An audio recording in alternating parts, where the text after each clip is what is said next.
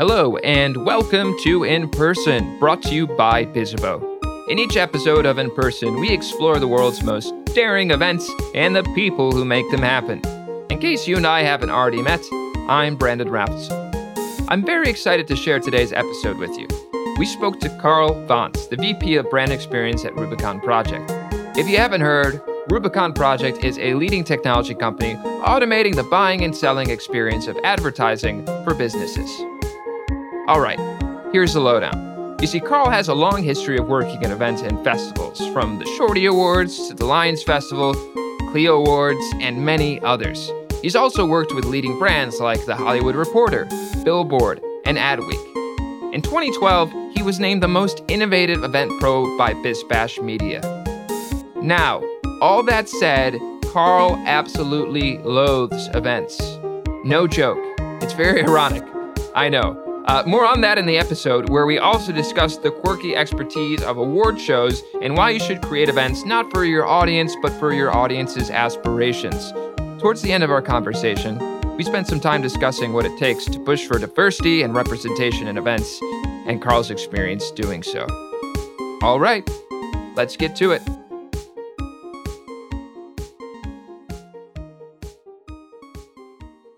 Hi there, Carl. Thanks for joining the show today. Thanks for having me. Awesome. So I'd like to start off today's conversation with a really important question, something that's really close to my heart, and I understand that's something that's close to yours as well. Dog parks. Yes. Could you, what do you think of them? Well, I have a dog park in my community that is, it's a really great place to go socialize and meet your neighbors and hang out, but it is quite the controversial place. If the dogs don't get into fights, the neighbors tend to get into fights. And I think one of the biggest controversial things is whether or not you rescue a dog, which mine is not rescued. Oh. So if anybody ever asks me where I got my dog, I always just tell them that it's a rescue. Because I don't know, I don't know what it is like in the rest of the country. But in Los Angeles, if you get a dog from a breeder, there's like this social stigma to it, that people just think it's terrible if you don't go rescue a dog. But the only problem is in LA, the only dogs that you find at the rescue are pit bulls or chihuahuas. And I didn't want a pit bull or a chihuahua. So what did you end up with? I got an Australian Shepherd. Okay. And the funny part about it is that the coat on the dog is called a blue merle. And if you don't know what an Australian Shepherd is, most people think it's a mutt. So if they think it's a mix, I just let them believe it. Wow. They'll usually ask a question like, "Oh, what mix is your dog? Do you know?" And I'll just say, "Yeah, I don't know," and just leave it at that. Okay. Well, I guess with that big question out of the way, we should probably talk about the things that we're really here to talk about, which is the fact that you are the VP of Brand Experience at Rubicon Project. And this is a leading technology company automating the buying and selling of advertising for businesses like Spotify, Reuters, Business Insider, and Financial Times. So to set the stage for the rest of our conversation today, Carl, could you share a little bit more about Rubicon Project and your role at the company there? Yeah, I mean, this is a really difficult one. And this is a question that I get asked by a lot of people, especially if I'm talking to friends and family. Trying to explain what Rubicon Project is kind of difficult. But I think the easiest way to do it is this is kind of like the iTunes for digital advertising. So on one side, you have all the agencies that want to buy digital advertising. And on the other side, you have all the publishers like Wall Street Journal, New York Times, USA Today, things like that. And the previous way in which we did business is that somebody from the Wall Street Journal would go call on every single agency and sell a package to them. It could be something as simple as you're going to premiere a movie on Labor Day and they want to do a homepage takeover. You have to do a deal directly with the Wall Street Journal. The way program advertising work is done is it's all automated now. So we are the technology that connects the agency to the publisher so that all this stuff can be done digitally. That's probably the easiest way to say it. In reality, it's very complicated. And we consider ourselves an exchange, very similar to the New York Stock Exchange. And there are 100 different ways to buy and sell advertising. But if you just think of it as iTunes for digital advertising, it's the easiest way to think about it. So it sounds like you're able to assist organizations with getting ads at a pretty large scale. How did this compare to something like, say, Google Ads? It's pretty similar in the fact that we partner with Google, and using Rubicon is one of the ways that you can transact in buying and selling advertising. And it's the same thing that you would do with Google. So it's funny because in some ways, Google's a competitor to ours, to our company. And in other ways, they are one of our partners. Got it. Okay. So as VP brand experience there, how are you assisting Rubicon Project in their mission? Yeah. So I think from my garbled explanation of what Rubicon is, I think you get the idea. This is a really complicated industry. We need to do an amazing amount of face-to-face because we're constantly explaining to our clients what's new, what's different, what does this mean to them, how can they benefit from it? So we need to spend a lot of time in front of them. So what I'm in charge of is two things. One is I'm in charge of all of those face-to-face client experiences. And I'm also in charge of how our brand is experienced by not only our own people, but our clients as well. I'd say it's a part of it is that visual aspect, all the graphics you see, logos, colors, look and feel, are we quirky? Are we serious? Are we modern? That kind of thing mixed with being face-to-face. And it can be whether we are participating in another major event or producing our own. Got it. Okay, so when it comes to the event side of things, what types of activations, events are you or Rubicon Project typically running? It breaks down really into two nice buckets. One is we're either activating a sponsorship at a major event, like the Consumer Electronics Show or Cannes Lions, or we're producing our own events. And we get benefit out of doing both of those. So if we're activating at a major event, we're activating there because most of our clients are there and we can set up meetings with them. If we're doing our own event, it's because we want to spend a lot of time really doing deep dives into the technology of what Rubicon is doing and how that impacts our clients. Okay. And which one do you personally find to be more fun between the activations and the hosted events? They can both be fun. It really depends on the event. But I would say, whenever we produce our own events, especially as an event producer, you get carte blanche, so to speak, that I get to create absolutely everything from the ground up. I get to pick the venue. I get to pick the timing. I get to pick the furniture. I get to pick the food. I get to create the experience that our clients have. So if I want that to be very casual, I can make it casual. If I want it to be very upscale, I can do that. If I want to have white glove service for our most important clients, I can do that as well. So for me, obviously producing our own events is my preference. And the more I have to do, the better.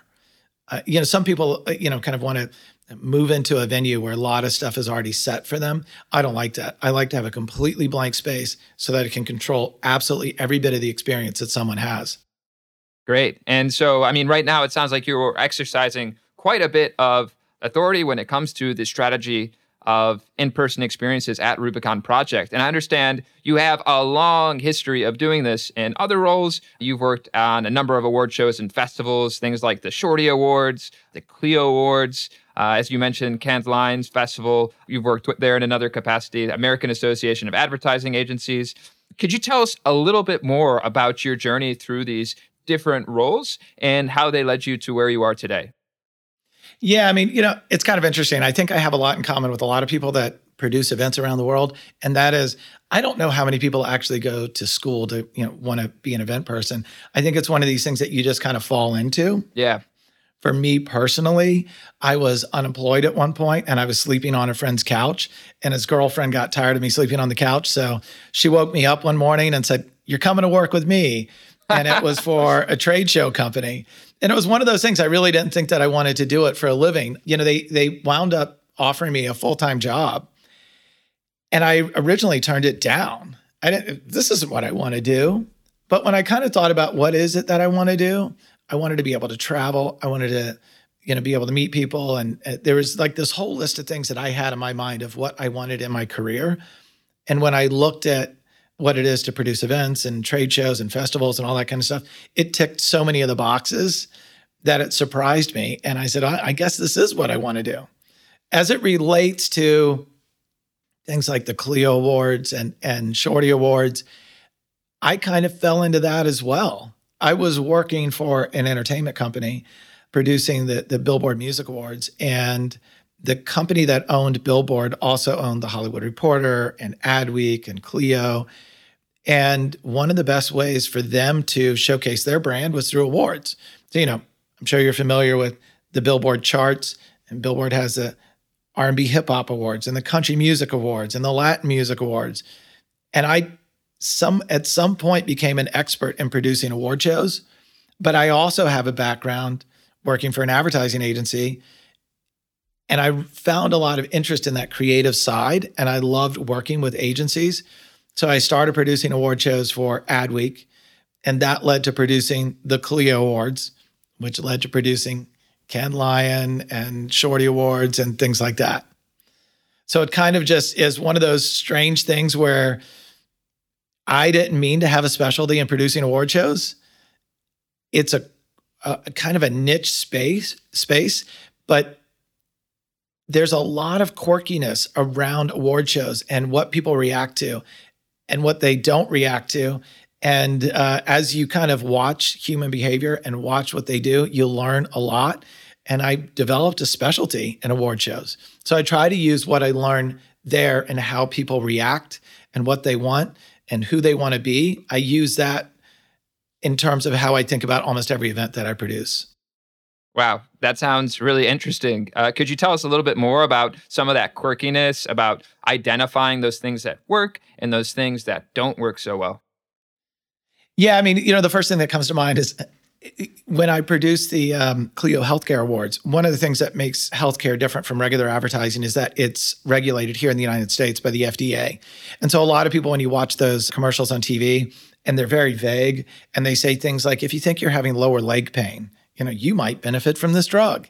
And they ask you to go to your doctor. And these are really weird things to do. And what I've said to people before is imagine if Nike couldn't actually say what their shoes do. And they couldn't, say they were faster, stronger, better, or any of those kind of things, because everything that you say from a drug-related perspective has to be proven clinically. And so you wind up with so many rules and regulations that you wind up saying just a whole bunch of generic crap, if I can say that word. It's just, watch these commercials. We're gonna have to censor crap from this one. Yeah. It's one of those things where you just wind up with gobbledygook, and all the ads on TV wind up looking the same. So when we started producing the healthcare awards, it was really to try to delineate what makes award-winning healthcare ads and what kind of hoops that they have to jump through. And one of the things that I found out about the audience is they live in a coat and tie world. It's a very conservative world. The people that work in healthcare advertising spend a lot of time with pharmaceutical companies, and it's a lot of rules and regulations. And they do a lot of black tie events. And so when we started to produce the awards, we went and asked them and said, what do you want from an award show? And they all said almost on cue the same thing. Whatever you do not make it a sit-down dinner. Do not be black tie. Do not have a red carpet. What they really wanted is they wanted to be seen like consumer agency creatives, which are very funky, creative, fun people. And what they really wanted was that kind of environment. And so what I've learned throughout my career is don't produce an event for your audience. Produce the event for your audience's aspirations. Produce it for who they want to be. So if they want to be treated like a rock star, if they think they're rock stars, treat them like rock stars, right? And so in this case, what we did for healthcare was we made it super casual. We even had to, in our invites, show people how to dress, right? We had to tell them that you can't wear khakis, you can't wear a blue Oxford, you can't tuck in your shirt, you can't wear penny loafers. Like we try to go for every cliche and say, you can't do this.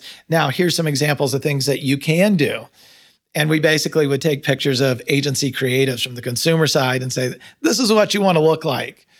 And they loved it. They absolutely loved it. And we tried to, with every aspect of the award show, we tried to bring that kind of attitude towards it and say, how do we make this different? How do we not make this a formal event? And it worked extremely well. Wow.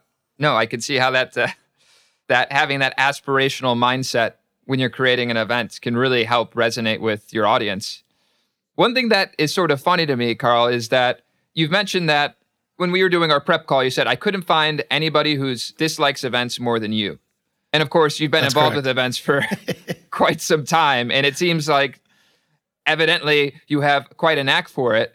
So what do you dislike about events? And, how does this perspective that you have or had influence your approach to events today?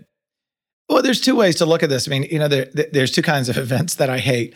It's ones I have to go to for work and ones my friends drag me to. And so they kind of had different effects, right? So if my friends are dragging me to an event, I'm worried, is it crowded? Is it going to be hot? Or do we have a VIP space? I'm worried about, can I get food? Can I go to the bathroom? All of these kind of things that are going to inconvenience my life, right? When it comes to a work event, I'm worried that, they're going to want me to do goofy icebreakers, or they're going to want me to do some kind of exercise where you stick a spoon with a string down your shirt and then it's got to go up someone else's shirt. There's all sorts of things that I absolutely hate, trust falls and things like that people make jokes about. But, they still, I think what happens in today's world is, the trust fall has just been modernized, but in essence, it's still a trust fall. You're still with a bunch of people from different offices that you may or may not know, and the company's trying to force a social interaction that could not be more awkward. And so I take all of these experiences, and I really enjoy producing events because I'm always thinking, what do I want? I want a place where I have plenty of room to move around, where it's easy to go to the bathroom, where, there's great food. I don't want rubber chicken. So I try to take all of these things and put them together. And especially with our internal events, it kind of built a little bit of that reputation that, we do, for instance, I'll give you an example. We do our annual global sales meeting in a different city every year, and we try to celebrate that city.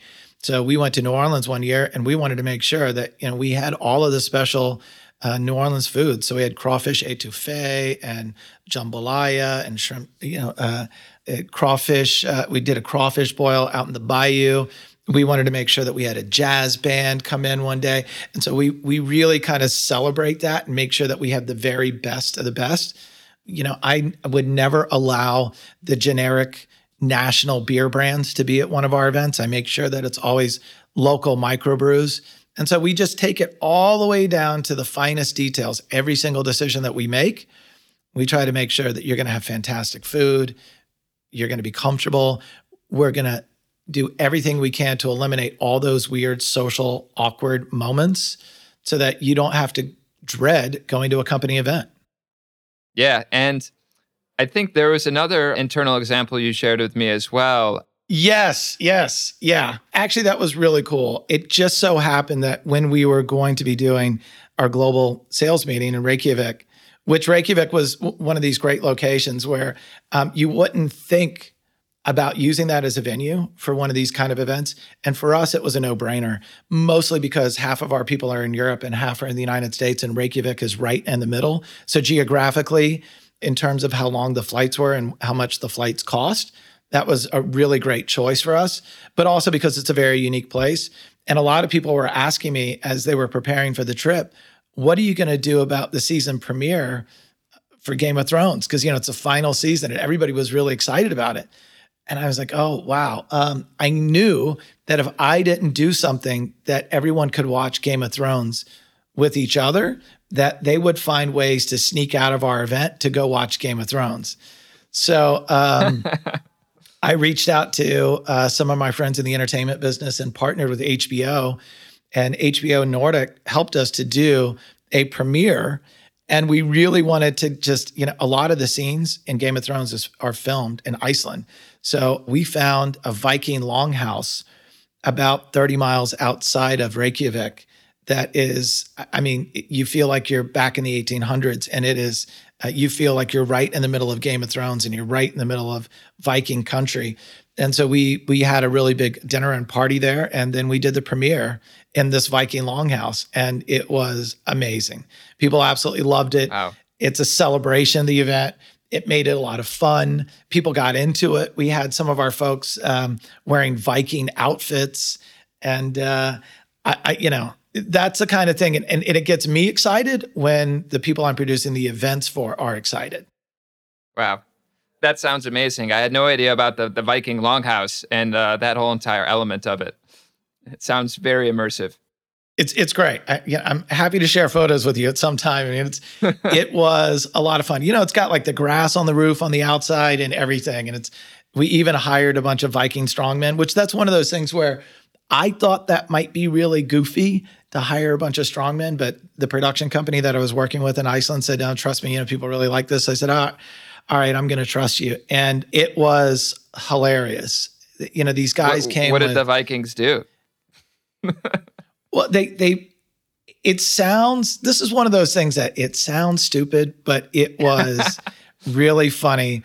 They brought in various sizes of what you can only describe as small boulders, right? These giant rocks. And I don't know how much they weighed. I mean, I think, the smallest one was 150 pounds. The biggest one might have been 400, 500 pounds.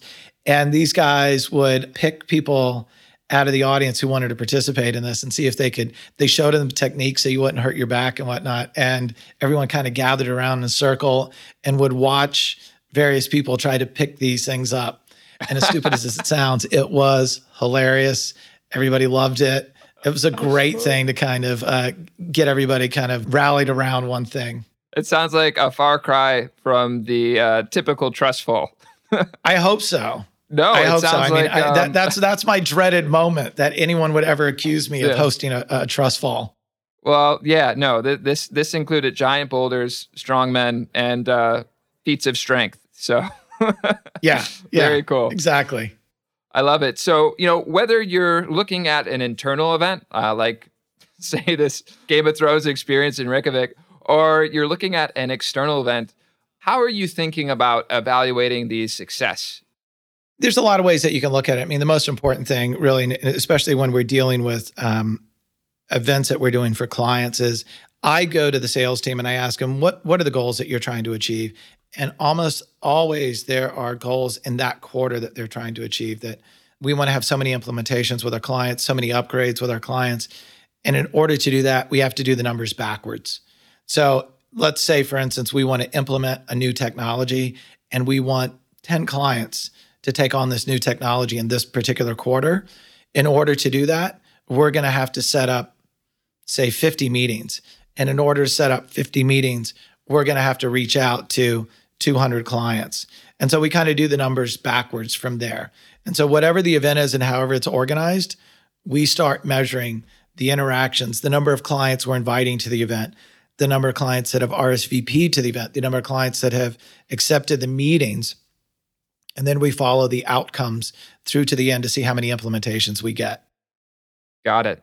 So it sounds like there's a great deal of communication and coordination among different teams.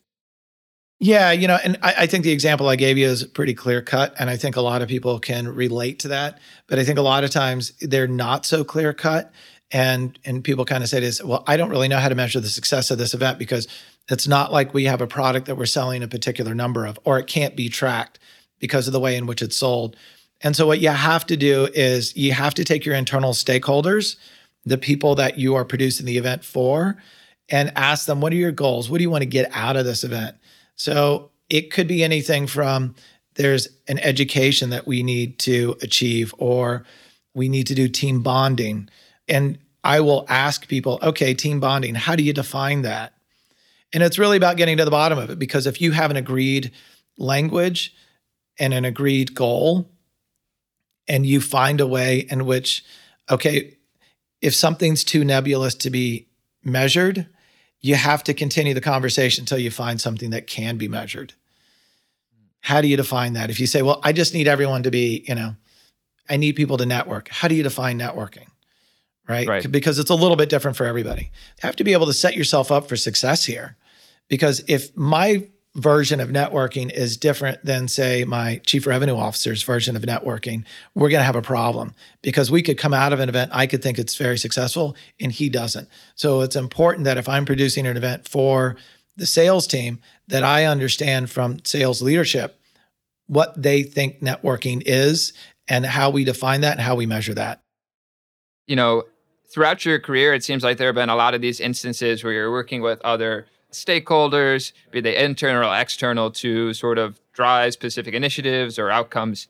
One thing that really stands out to me from our previous conversation is your focus on diversity in events, and specifically in gender equity.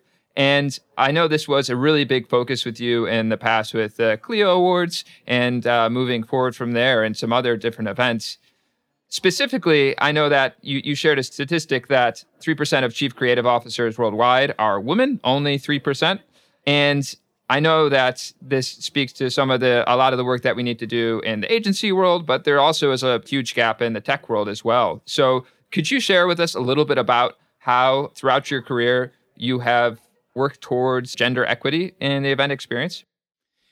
Yeah, and this is definitely something that started with the Clio Awards. And you're right with that 3% number. A woman by the name of Cindy Gallup started an organization called the 3% Org, and it was all about that statistic that came out at one time. That statistic may have changed slightly now, but I think it's still pretty dang close that roughly 3% of all chief creative officers are women.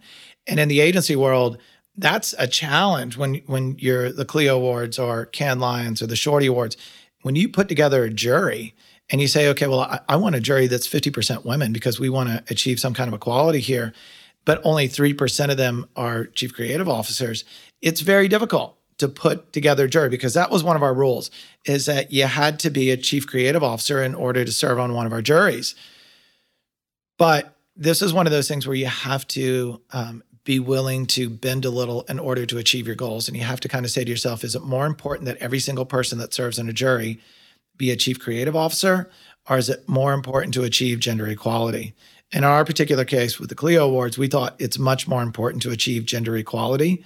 After all, the end product of advertising is going out to everybody in the world, right? Half the world is male and half the world is female. And so it's kind of ridiculous to have only men judging the quality of advertising, right? So in order for us to achieve that a higher number than 3%, we had to change the rules. So the rules being that it's chief creative officer, we said, okay, we'll take an executive creative director, or we'll take a creative director if we have to. Second is, we used to say that with the men on the jury that you can only serve once every 3 years. And we would say, okay, well, for the women, they can serve every year. And so we kept having to kind of bend our rules a little bit in order to make sure that we got gender equality. There was a little bit of squawking at first. Are we compromising the quality and experience of people on the jury because we're bending those rules? And the thing is that the women were simply not getting the opportunities in their careers to achieve those titles, to be in those positions. But it was clear once they got on the jury, they had every bit the same amount of experience and quality of experience that the men had. And it changed the dynamic. And the men really appreciated it as well, because it's not just a bunch of guys sitting around talking about this. It elevated the conversation. It made it more sophisticated. And we got a lot of kudos in the industry for doing that. And I think this year, in fact, every year we moved that number up. So the first year we really pushed on this initiative, we had about 10% women. The following year it was 15, and then it was 20. This year in particular was the first year that the Clio Awards achieved a 50% male, female, gender equal jury. Mm-hmm. And even though I'm not involved with Clio anymore, kudos to Nicole Purcell, who is the president of the Clio Awards. And she did a wonderful job of driving that initiative. And we're facing that same issue in technology right now, that we have such a predominance of men in the industry, especially at senior levels, that when we're putting together our summits, we go out of our way to find women in the industry that can speak to the issues that we are wanting to host. And it has been nothing but good news. That thought that because there's not enough women in the industry that you're not going to have the most experienced person on stage. That's totally false. When we put them on stage, they have done absolutely fantastic. They have all the same experience as men, but they're not getting the same opportunities in their careers. And so we're starting on our side and doing what we can. Aside from what we already discussed, do you have any other piece of advice for working towards diversity and gender equality? It's got to be a goal. As simple as that. If you don't acknowledge the difference, if you don't take note of what your current situation is and how far you need to go, you can't measure whether you're making success or not. And there is going to be pushback. And there's always going to be pushback, because in order to get gender equality, in order to get racial equality, in order to get these things recognized on stage, sometimes you have to bend the rules a little bit to make sure that you put those people on stage. Because, if somebody were to say in your organization, here's who we want on stage. We want people with these titles. In some cases, they say, we only want C-level people.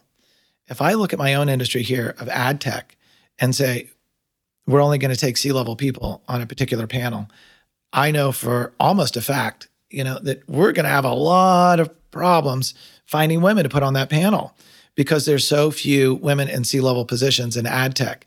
So we have to be able to push back internally and be brave about those sort of things and say, wait a second, I think it's also one of our goals that we need to have equal representation on stage. And so if that means that it's not a C-level person, we're going to need to do that. I love it. And if you could give yourself one piece of advice earlier in your career, what would it be and why? Oh, good God. That's a tough one. You know what? Honestly, I would say give in to what you do well. I've experienced this with a lot of my personal friends and even people that work for me. It's if you're doing something, you think you want to be doing something else, because I think everybody has that. It's like, you've probably heard the saying that, actors want to be rock stars and rock stars want to be sports stars and sports stars want to be, actors, and it kind of goes in a circle like that. I think everybody kind of has, something that they wish that they could do. And what you have to do is take a look at, what are you good at? And for me, I'm good at producing events. I'm good at producing experiences. And I've definitely thought, I want to be at the, an advertising agency. I want to, work in entertainment. There's a lot of different things that I've wanted to do, but I keep coming back to what I'm good at. And the more I focus on what I'm good at, I get a lot of satisfaction out of doing a great job. And that, at the end of the day, is probably the most important thing. So if I had to give myself advice when I was younger, is give in early and do what you're good at. Love it.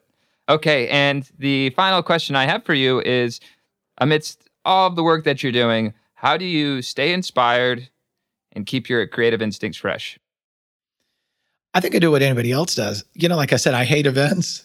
If I go to an event, if someone drags me to an event and I really like it, I give kudos. And I say, well, what do they do that I didn't do? Or what ideas did they come up with that I haven't come up with?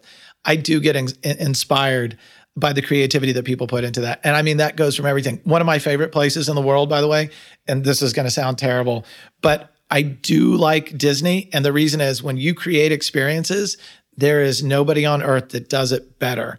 And so if I ever go with friends, one part of it is, of course you get the childhood memories from Disney, but when you look at it from a professional standpoint and look at how they're creating experiences, you just say to yourself, wow, this is as good as it gets. It's amazingly inspiring. Cool. Well, that's it for today's conversation. Thank you so much for being on the show. Thank you. I appreciate it. Thank you, Carl, for joining us today. I wanted to share a brief word on our conversation around diversity. Recently, the team at Bizzabo used AI and machine learning to analyze 60,000 event speakers over a 5-year period, from 2013 to 2018. The resulting report found that only 1/3 of speakers at events are women. 1/3.